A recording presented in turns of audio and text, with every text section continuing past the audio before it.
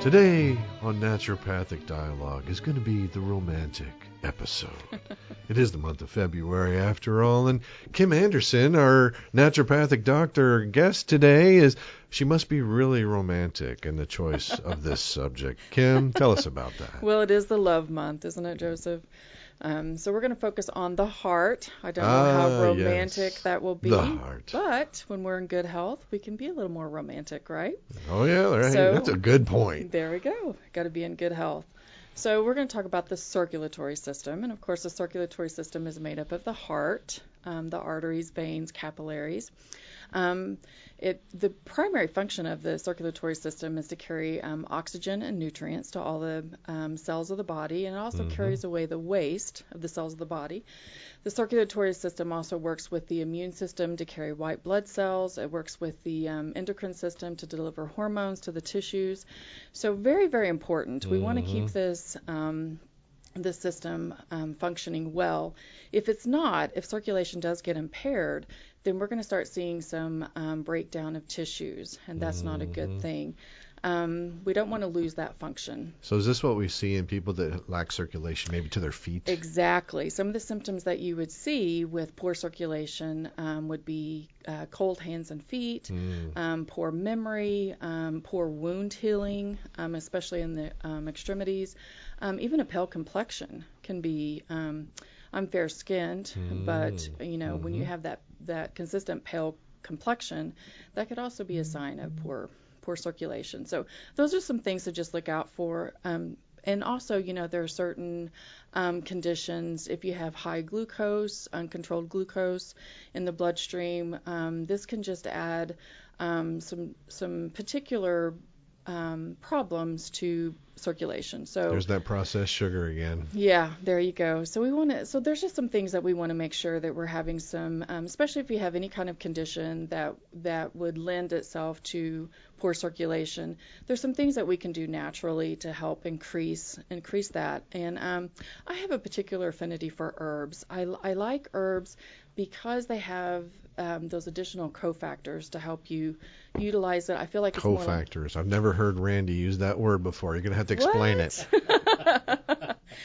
It's just, and this is just in my personal opinion, I think we have a lot of good supplements. We have what we call isolates, where we're taking that particular medicinal property out and singling it out.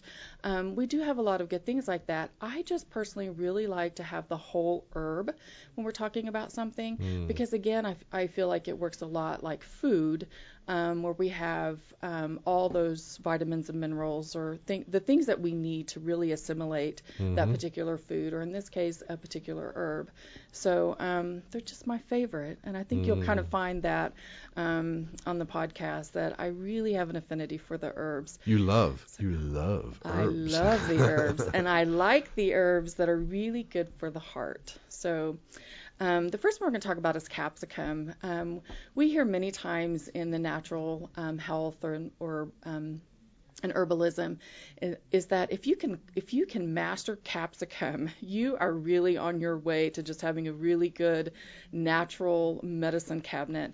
This is just a phenomenal herb, and it's really good for circulatory.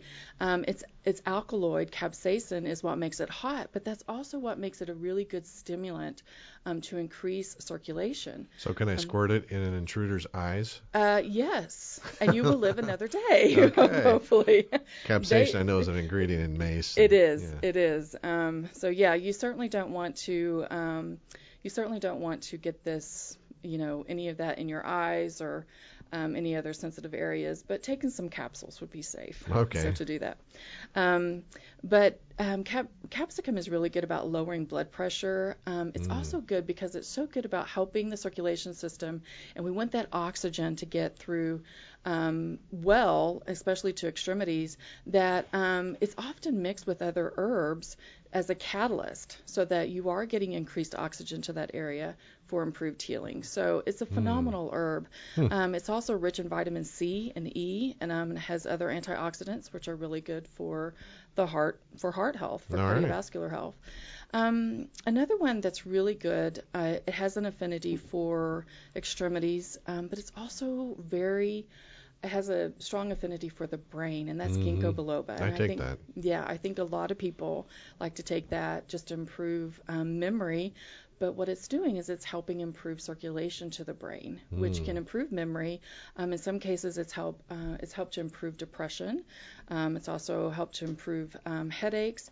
And some people have even gotten some relief from ringing in the ears because they've just improved the circulation to the brain.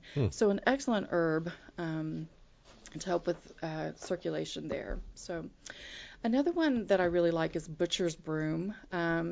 I think you've probably heard how it got its name. It used to be many years ago that butchers would tie some of the branches together and create a broom, and that's how they would clean off their carving block. It just kind of got rid of some of that bacteria that would kind of like to hang around. Right. So it got the name butcher's broom, but it's an excellent vascular tonic. It helps tone those vessels. So it makes it particularly good for circulatory issues that you might have, like with varicose veins. So it helps tone that up. The only caution really with butcher's broom is because it is a vasoconstrictor, meaning that it tightens those vessels, is that if you have high blood pressure, you would just want to kind of take care with that and work with a practitioner to see if that's the best one for you. But it's a very good herb to help strengthen those. It's also rich in iron, chromium, B3. There are those cofactors that you get with those herbs. That Get just the whole kind of, package. Yeah, the whole package. Yep. Another great herb is the hawthorn berries. This has an affinity for the heart itself. It protects against oxygen deficiencies, increasing oxygen to the heart. It can help relax the arteries to the heart, so it can help with any kind of arrhythmias or anything like that. Helps strengthen the beat of the heart too. So, can you give me a rhythm? Give me a beat, but can you give me a rhythm? Let's start with a good strong heartbeat, and then I bet the rest will follow. Okay. So this really helps strengthen the heart. Normalized heartbeat can help lower blood pressure with those same properties. Garlic, we've heard garlic. It's really good to get rid of those mythical creatures, right? But it's also really good about improving circulation. One of the properties that it has is that it can help prevent formation of clots in the circulatory system. So very good there. It helps dilate the vessels. So when you're dilating the vessels, that can help reduce the blood pressure that's going through those vessels.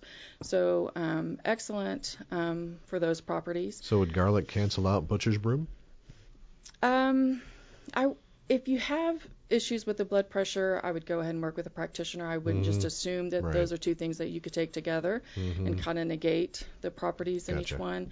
I think you would need to talk with a physician or something just to make sure that those are good for you if you do have high blood pressure. Good, that makes sense. So, in most of these herbs, they're rich in bioflavonoids. So there's some other foods that we can eat that are rich in bioflavonoids.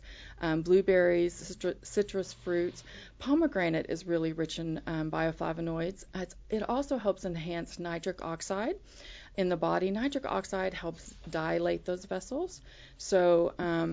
So again, it can help lower blood pressure, help improve the circulation through the body. So herbs and then some particular foods are very good for the heart.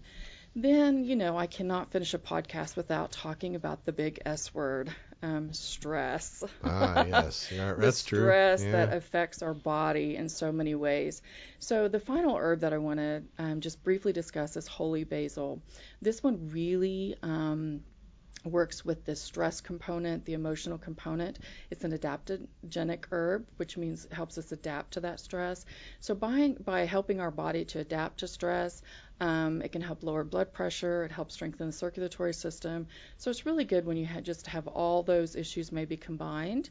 And stress include who doesn't have stress, right? So holy basil is really good for that too. So is holy basil also good for cooking, like regular basil, unholy basil, I guess? Good question. I don't know. I have not ever tried that. You'd have to. Totally. Oh, Randy says totally different herb. Yeah, okay. I don't think so. You'd have to talk to Dr. Golden about that one. She's an excellent cook, so I don't know if she's ever tried anything like that. Okay, well, so maybe next week we'll bring that up. We'll have to ask her about that. So. Very good. Anything else for us? I think that's it. Just if you have any questions or if you'd like to work with a practitioner, just come in and see us at the Health Patch, and we'll be happy to help you increase circulation. All right. Thanks, Kim. Thank you. And until next time, we hope you stay healthy.